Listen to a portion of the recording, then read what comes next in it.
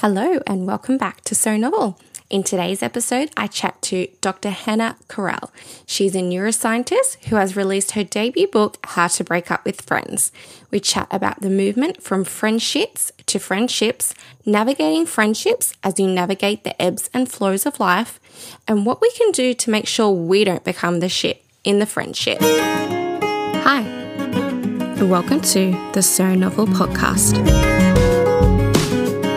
I'm your host, Jess, and in this fortnightly podcast, I will be chatting all things books, as well as interviews with authors, publishers, and bookstagrammers. So whether you're looking for your next read or you want to know the story behind the story, then this is the podcast for you.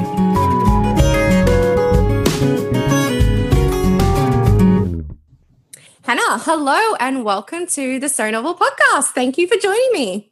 Hey, Jess, thank you so much for having me. So first question I wanted to ask, what are you currently reading? Oh my gosh, actually I just downloaded a new book just this morning. So I just finished Christine Northrup's Divine Goddesses, and now I'm reading Frederick Dodson's Levels of Energy. Oh, is that like a nonfiction? Yeah, nonfiction. It's all about sort of spirituality. So yeah, getting in touch with my spiritual side, Jess. Nice.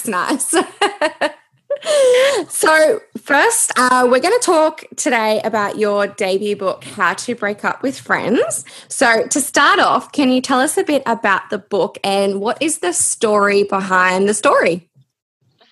So the book is basically your, I suppose, 101 all-encompassing guide on how to navigate toxic friendships, which I think is such a common issue with a lot of people. And since I wrote the book and since it's been out, I've just been flooded with like DMs and people messaging me on the Instagram at No Bullseye saying that they've experienced this and that it's been something that they're going through now or they've gone through in the past when they were younger.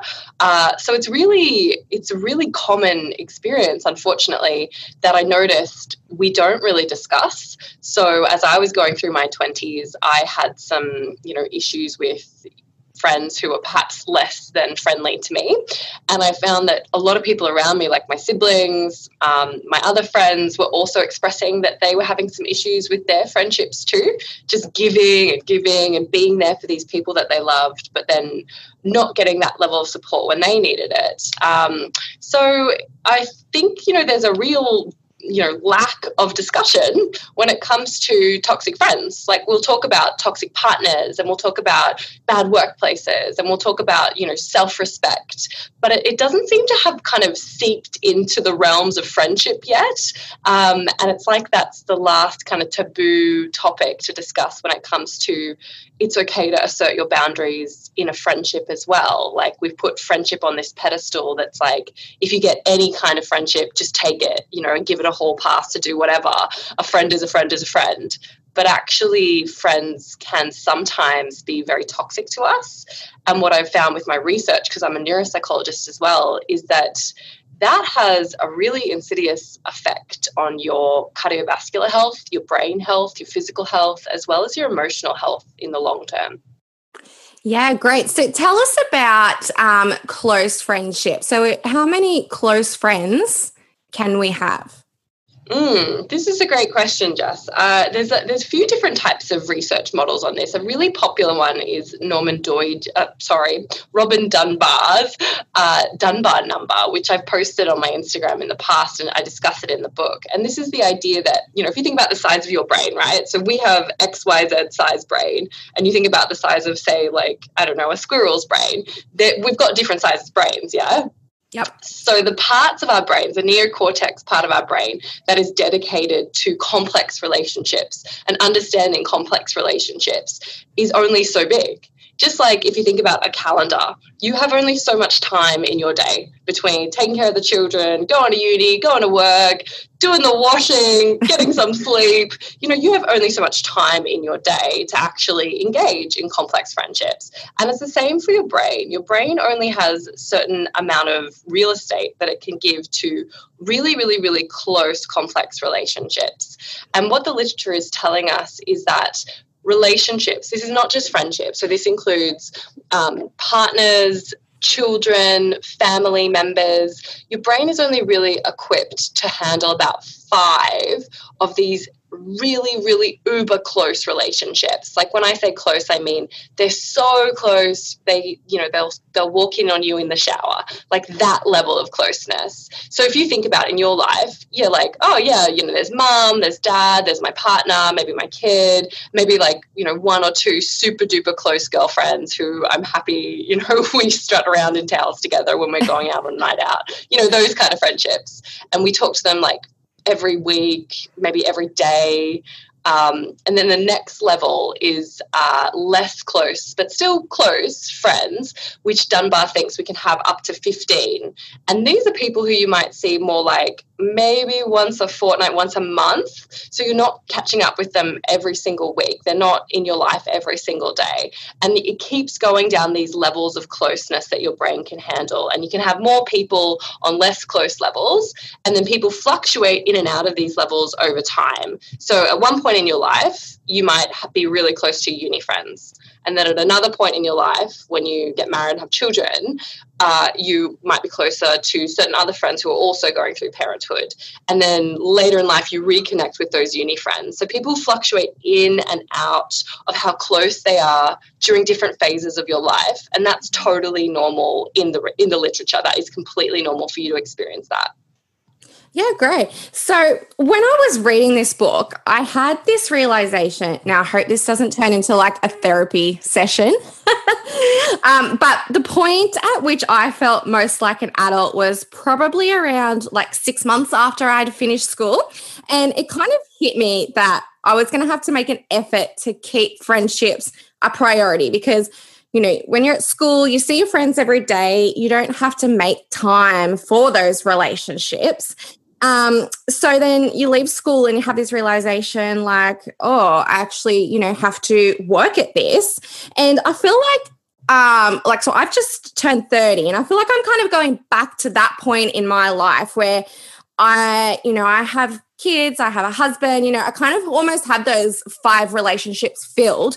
And I have different expectations on my friendships, is that something that we can expect? Yeah, like you were saying, you kind of go through that period in your life where, you might have these close friendships, but you don't necessarily expect to speak to them or hear from them constantly as what you would have maybe in your 20s.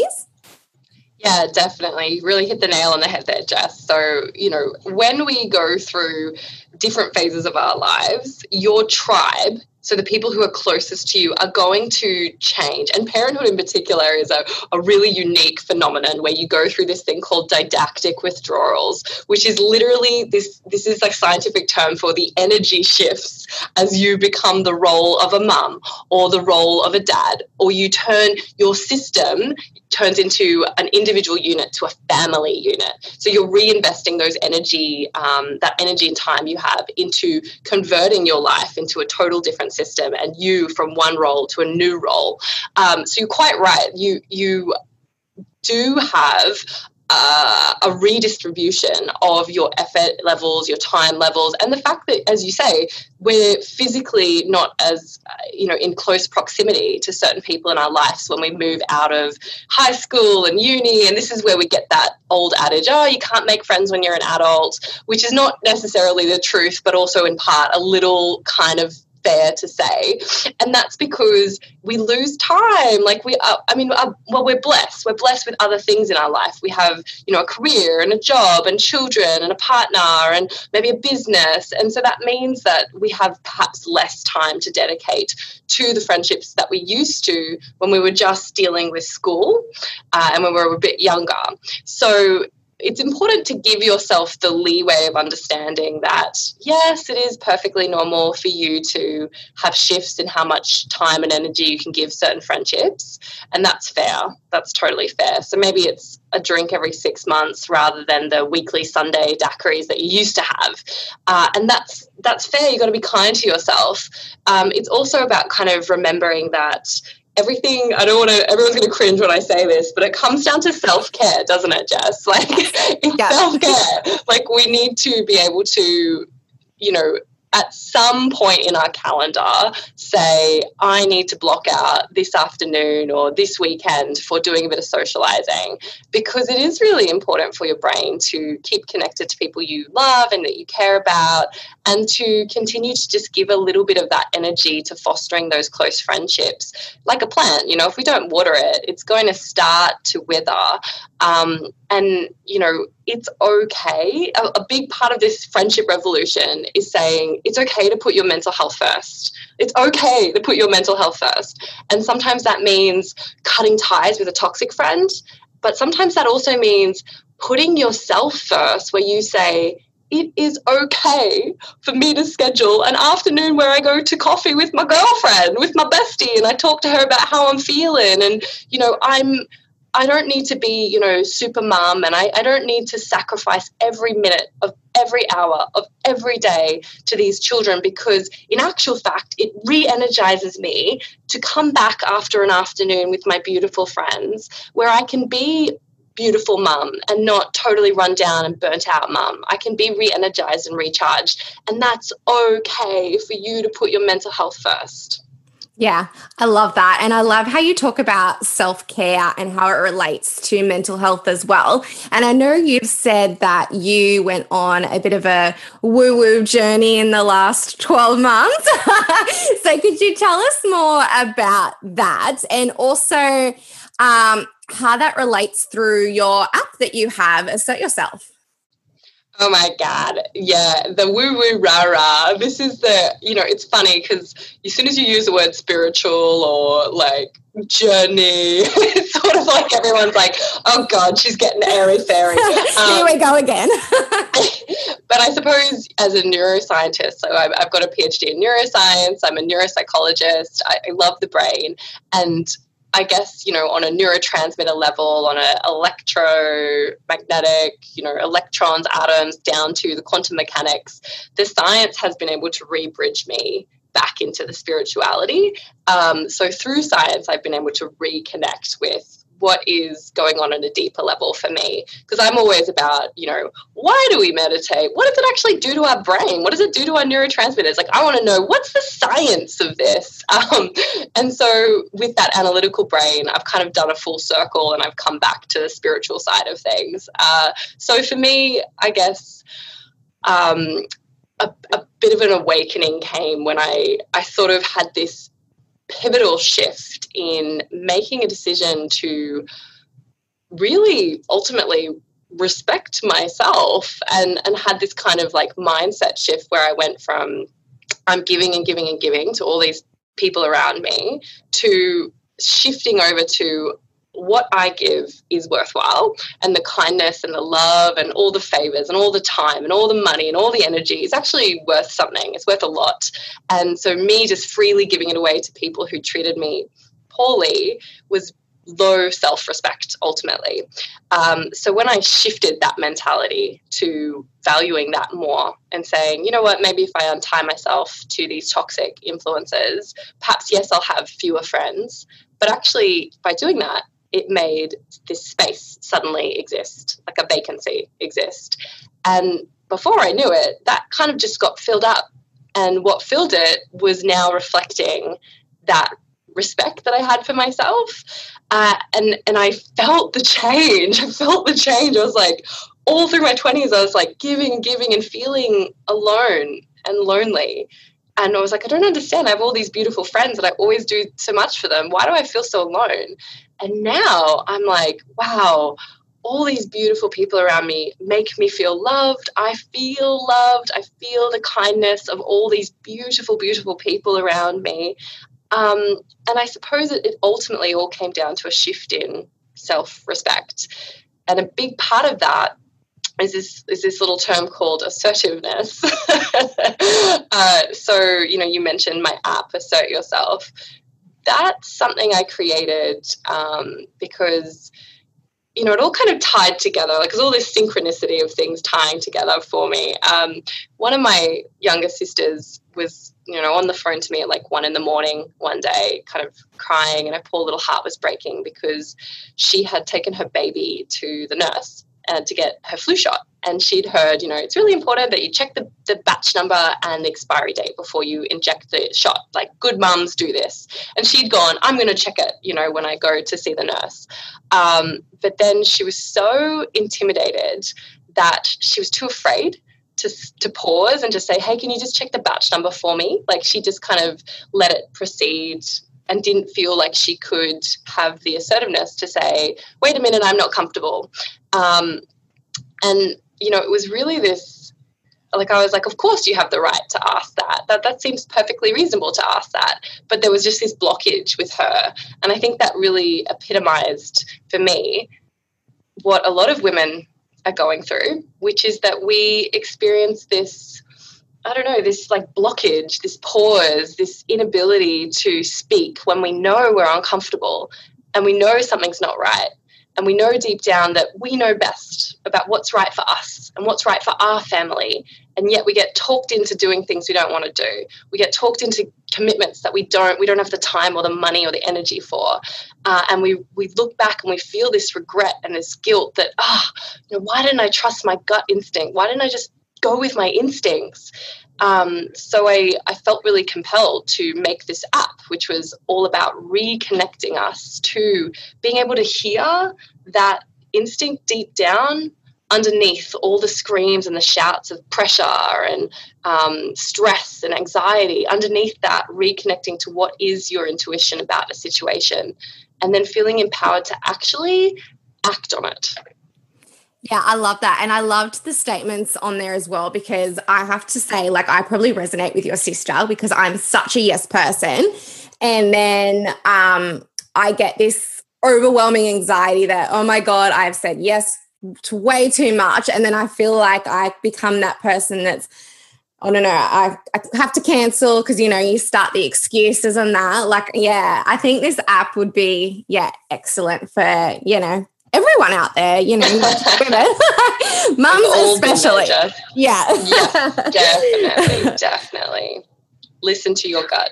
Yes, definitely. Now, the quote in the book that shocked me the most was 1 in 5 millennials say they have no friends. Now, I'm a millennial. Well, you know, I'm on the higher end of millennial, but I'm still in the millennial.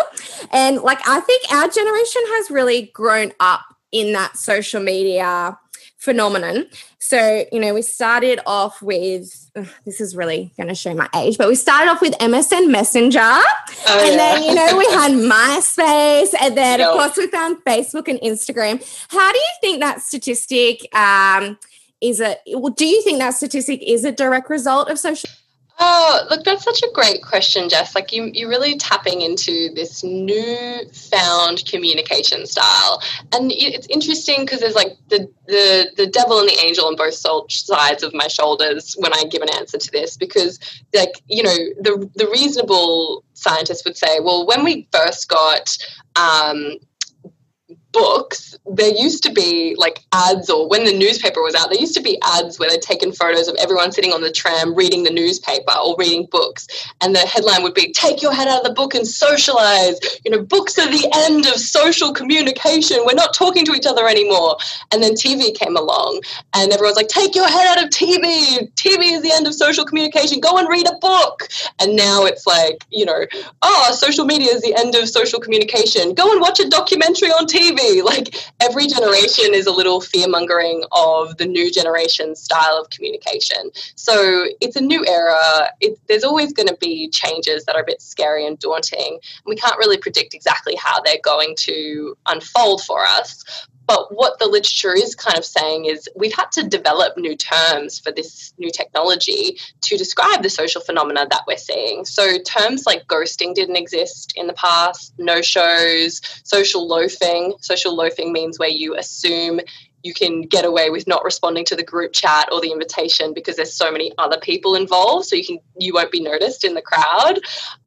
So there's all of these new terms to describe what we're seeing, where people are on superficial face value, appearing to be connected by posting a video on TikTok or posting a photo onto TikTok or putting a reply or a like on a post, but actually on a more deeper level, not feeling so connected. And I think, the rapidity or how fast social media has in some ways been a bit of a double-edged sword, which means that it's good and it's bad. So it's good because, you can connect people quickly, but it also means it's such a quick interaction. Are you really giving it that level of thought that you should be?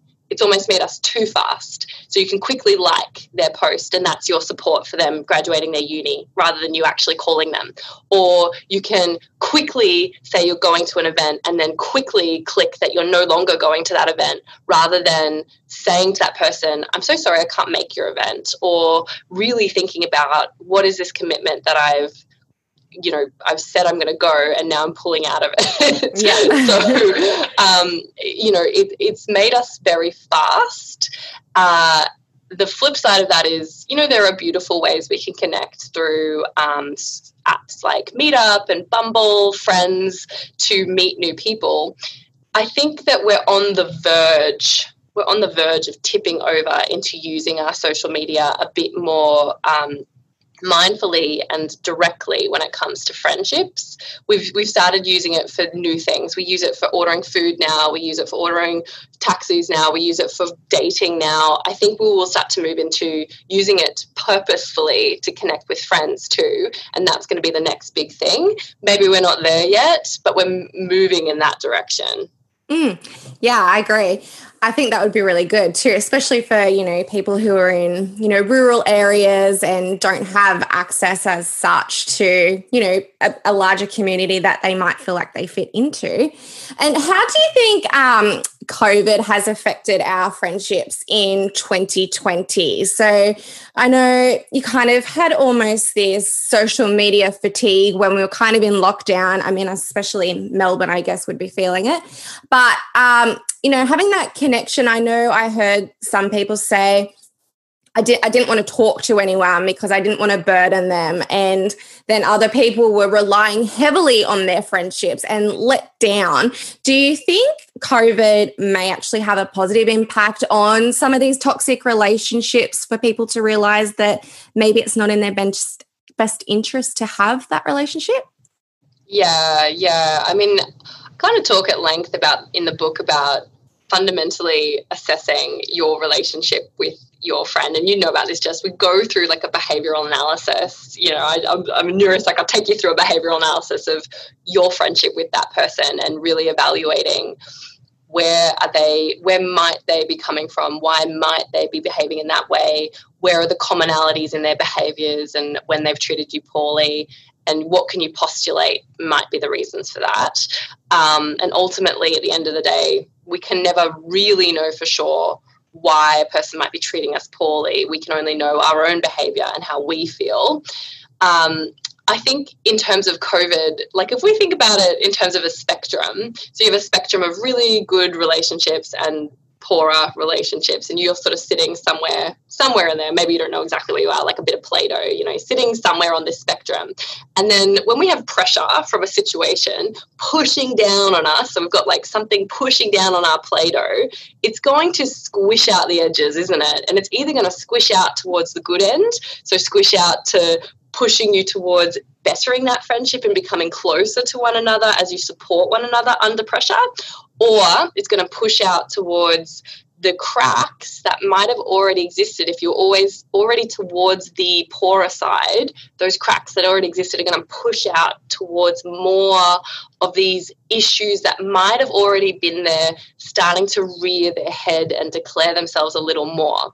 So if your friend was the friend who maybe never really replied to your messages before COVID, are they perhaps a little worse during COVID? Or if they were the friend who were a bit undermining of your opinions before COVID, and when you had chats in the group settings, maybe that's personified during COVID when you're having more chats in the group settings. it's really tricky to say. I think there's people on both ends of the spectrum. So people who have found their friendships have flourished and they've gotten closer under this adversity, and people who have found that they are having an awakening where they realize, who am I surrounded by? This period of COVID is like the first time in decades that we've all just had this pause forced on us, where it's been like pause, which ultimately means time to reflect. You can't go out, you can't go to the pub, you can't distract yourself with, dance class or golf lessons. You have to pause. So we've had this time to be alone and to reflect on who we want around us and how we feel about who is around us. So for better or worse, this reflective period is a growth period, as cliched as that might sound. No, that sounds, yeah. Now, this is a bit of a psychology question, I guess, but like it's known that people tend to model romantic relationships based on their parents' relationship or the relationship of adults that were most present in their life when they were children. And they also settle into relationships because, whether that's a good or bad relationship, they believe that's what they deserve. Do you think the same can be said for friendships? Yeah, that's a great question. I love that. So, I suppose in terms of neural pathways, your brain errs towards familiarity, and it makes sense because that's what that's what you know to be safe. And whether that's a good pattern of behavior or a bad pattern of behavior, that's what your brain knows. And that's the pathway that your brain is able to fire really easily with very little effort. Like, our brains are really lazy. They're actually super, super lazy machines that want to get the most out of the least effort. So they want to be really efficient. So when they start initially firing, it might be very effortful and very hard. Like, think of the first time you learned piano or you started driving a car, super effortful. You have to think about every single move. And then eventually with time, it becomes automatic and you don't have to think about it. That's like your brain in terms of relationships as well. And we can get in this sort of pattern where we get sort of stuck in similar relationships that echo previous relationships that we've had.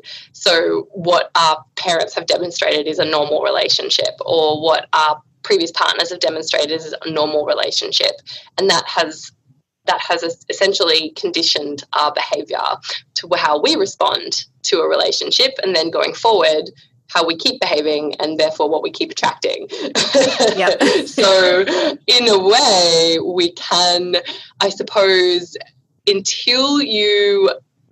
value that you place on yourself is the value that others will place on you. So, because that's what you settle for. That's ultimately what you settle for. So, this is what we talk about in the book so much, is about actually coming to the realization that, reassessing, have you been a good friend? Have you actually been a good friend? Are you supportive? Are you trusting? Are you affectionate? Are you respectful? Are you there for them? And if the answer is yes, then make it a resounding yes. Like, I am a good friend. I am a good friend. And a good friend deserves a good friend in return. So until you actually believe that deep in your heart and you own that, I deserve good friendship because I offer such an amazing thing. I'm putting on the table the best of me. So I want the best of who I'm getting back. And that doesn't mean I'm saying they need to buy you a yacht. It just means that person is also giving to the relationship in the reciprocal way that honors a true friendship. So at the end of the day, I suppose it all comes back to, do you respect yourself? Yeah. Yes, such a good point. Because my next question was going to be, like, what if you're reading this book and you realize that you're the shit in the friend shit, and you're that person that, cancels last minute sometimes, and, you might be a bit slack in putting the effort in.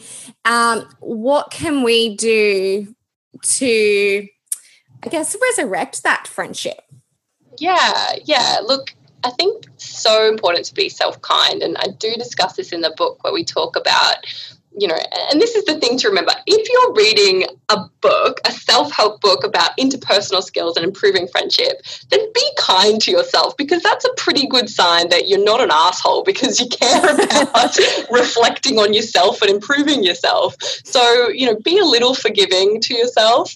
You know, it's one of those things where it's sort of like, and I say in the book, people are just people. Like, there's not bad people. There are people who can sometimes do some, you know, some poor things in life, but it doesn't make them a bad person. And we are all of us are guilty of slipping up and not returning the phone call, or cancelling last minute, or pulling out because we're just too exhausted and we've had to put ourselves first. And if you've kind of slipped into this pattern where you're reflecting and you're going, oh man, you know, maybe I wasn't as good of a friend as I could be. There is so much power. We talk about the power of the apology in the book, and the huge power of a genuine apology. Like, think of a time, Jess, in your life where someone's done the wrong thing to you, and how desperately you just want that person to acknowledge what they did and say sorry in a genuine fashion and just own it. Like, I'm a big advocate for owning your mistakes, which is, oh my goodness, I've done this to you. That was not my intention. Most of the time the case is you weren't maliciously trying to hurt that person. It was just that a series of events happened that led to you being unable to honor a commitment or do something, or something slipped out and you didn't realize it was going to offend them. You didn't mean to hurt them. It's just the way it unfolded. So, you know, when it's brought to your attention, instead of making excuses and saying, oh, but this and that and this and the other, just owning, oh, I recognize that I've hurt you. I didn't intend to hurt you, and I'm deeply sorry that I did. And thank you for telling me, because now I know going forward to do things differently. And I suppose that's the beauty of life, isn't it? Like, you know, you can do things differently going forward. And this is all about cherishing friendships and learning what a true friendship is. And every page that you read means that you are honing in on what is a true friend, so that you can be that person. But be choosy about who you bestow that gift to. Is that person equally worthy? Yeah, such a good point. Now, I wanted to talk about your writing of this book. Now, I know the story, but can you tell us how did you come about to write this book? Oh my God, I shouldn't have told the true answer, because now everybody wants me to tell them this story. Oh my God. It's the best story. Oh my God, here we go. All right. I'm a real person, okay? Like, I'm a real person, guys. So last year I was going on a lot of Tinder dates. So I'm a single gal, you know, I do the Tinder, I do the Bumble, I do etc. And I just found, I'm sure a lot of people can relate to this. Sometimes you go on dates and you're like, that was a total waste of time. So I was already writing the book as a kind of, I don't know, self-journey thing, where I was writing something that I needed to hear. It was like almost like doing a journal or doing a diary. I was writing all the things that I needed to hear, you know, myself.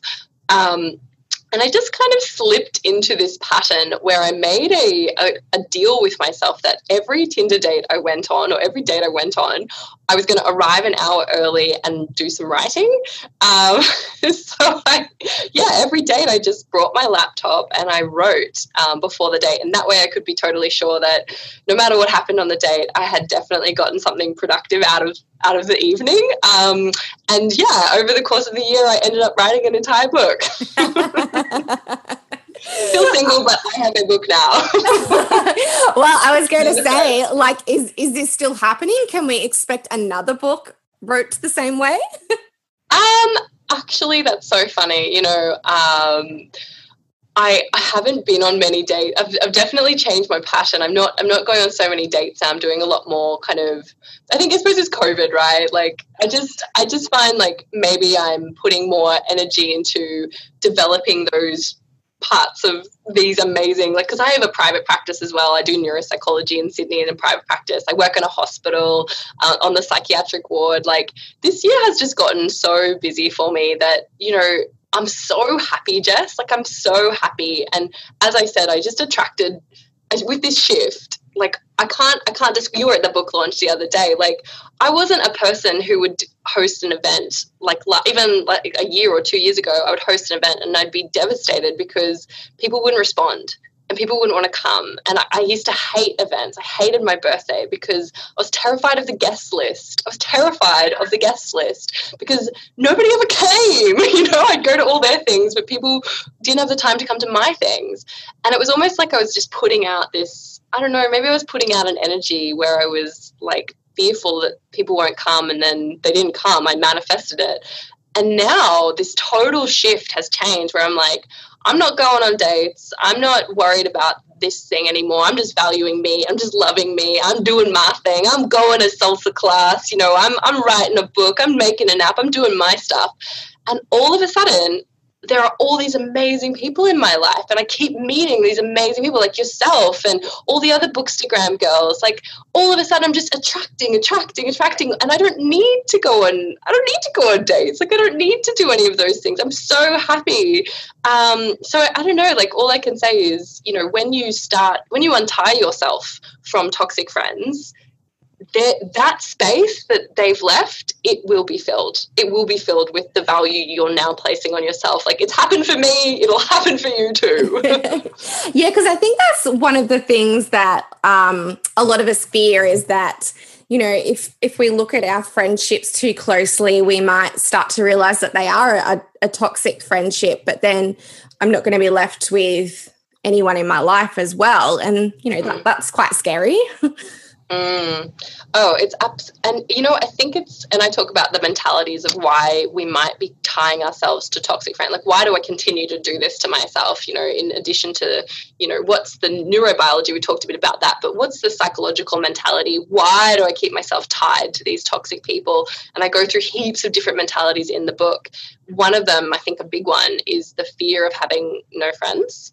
And we're afraid, you know, I've got so few friends that if I untie myself from these toxic friends, I'll have no friends. And that is super common. It's so common. And it's almost like you can kind of laugh at the hilarity of the universe sometimes when you look at the stats and it's like, you know, 25% of people are reporting having someone they can talk to once a month, which means 75% say they don't. And, you know, 80% of men saying that they wish they had closer friends. And, you know, as you say, 1 in 5 millennials saying they don't feel like they have friends. It's sort of like we're all wearing these blindfolds. All of us in society are walking past one another and not realizing that pretty much every second person you see is also wanting deeper connections and wanting to connect with you or with anyone and have a meaningful friendship. If we just took the blindfold off and saw one another, then we'd realize there is an abundance of potential friends out there who are like-minded, like you, who probably have also experienced toxic friendship and know the value of a good friendship through that experience. They value friendship even more because of those experiences, and that they want to make new friends too. It's just, you just have to take the blindfold off and see one another. You know, when you were talking about, like-minded friends, like, I think for me, Bookstagram, like the Bookstagram community has definitely been a positive influence in my life the last 18 months since I've been on there. Had you heard of Bookstagram before releasing your book? No, not at all. No, I had no idea. I might have mentioned before, like, the book process was very organic for me. Like, I'm using so many cliched words, I'm sorry. It was super organic. But I wrote it without even realizing what I was doing. So it didn't really occur to me consciously, I'm writing a manuscript and I'm going to submit it to publishers, and like, it was all just one step after the next. So I started writing something, I just felt it was right, and I kept writing, and then at New Year's I was like, make it a full manuscript, finish the book by New Year's. That was just a goal. And then in January, February, I was like, submit it to some publishers, and it was just like, I just was going through the motions almost. Even the title of the book was like a fluke, because I attached it to when I was sending it to Jane Curry, the publisher of Ventura Press. I wrote the title of the book in the email title. I I was going to say How to Break Up with Girlfriends, then I thought she'd think it was a dating book. So I just deleted the word girl, and and it just was like in that moment, How to Break Up with Friends. And I think the title has just been so pivotal to people immediately recognizing this important message. So then it, like every step after that, when she accepted it and then we published it, I didn't realize entirely how big that was, what that meant, and what it meant to be exposing yourself to the world. In some ways I did, because I like self-published with her, so I contributed financially I believed in this message without really understanding the gravity of publishing a book. And then when it came out, and then all of a sudden I had all these bookstagrammers reviewing it, I was like, so scared, because I was like, oh my gosh, I put this work out and now people are going to publicly say what they think about it. And the reception has been amazing. Like I can't believe how positive and kind and beautiful the Instagram community and the Bookstagram community has been. Like so many beautiful women who are just very kind and thoughtful in their words, and most of these women I DM and I have chats with, like yourself, and they're just, you know, real gorgeous women who are just wanting to spread the word and have a beautiful hobby that they share with the world. And it's just been this beautiful community of very, very kind people. Yeah. No, I love it. I couldn't imagine being without it now. Now, to finish up, what can we expect from you in the future? This is a good, maybe I should get some feedback from the listeners. What do you want? I think, you know, Jane's very keen on doing some more stuff in the assertiveness space, because I think that's probably something we could talk more about. You know, how do you assert yourself without feeling like you're being confrontational, or you're detonating a confrontation bomb, or, you know, and, you know, I talk about flicking between all or nothing mentalities, where we feel like I can't do anything, so I'll do nothing. But actually there is a nice middle ground where you can speak the truth and you can say that something's not right, or when things are inappropriate. And that's part of the app, Assert Yourself, as well. So maybe something to do with assertiveness and getting some real experiences from some of the beautiful people I've met, because it is just such a common experience to have that sense of, you know, this gut instinct that we all have, which is our heart telling us what's right for us. You know, our gut instinct is that, I can only describe it as that deep knowing you have in your heart, where you feel that something's right for you. And for whatever reason, like neurobiologically, we can call it, your fight or flight mode has been chronically put on overdrive, and you haven't been allowed to listen to your gut instinct. You haven't been given the opportunities to listen to your gut instinct. You have had to suppress your gut instinct in order to survive or get through something. And over time, it's gotten more and more difficult to hear that gut instinct and or to act on it when you do hear it. So reconnecting us with our gut instinct and listening to that, even though you might have these chronic, you know, all the cortisone and adrenaline and all of the stress hormones going on in your brain that are causing you to resist and suppress that gut instinct, we can actually push that aside. We can learn to push it aside, and we can learn to go deeper and connect with the intuition underneath. It's just about, you know, how do we do that, and how to be mindful about doing that, and learning to redevelop that brain muscle to hear our instinct again.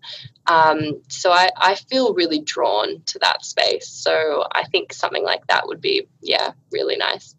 Yeah, definitely. I am keen to read that one. Thank you so much for joining me today, Hannah. Thanks for having me. And if you would like to get a copy of Hannah's book, How to Break Up with Friends, it is available now. And you can also find her on Instagram at Noble Psych. Thanks, Hannah. Thanks, guys. Thanks for having me. If you enjoyed this episode, please let me know. You can subscribe and leave me a review or rating on Apple Podcasts or find me on Instagram at So Novel Podcast. Thanks for listening, and until next time, happy reading!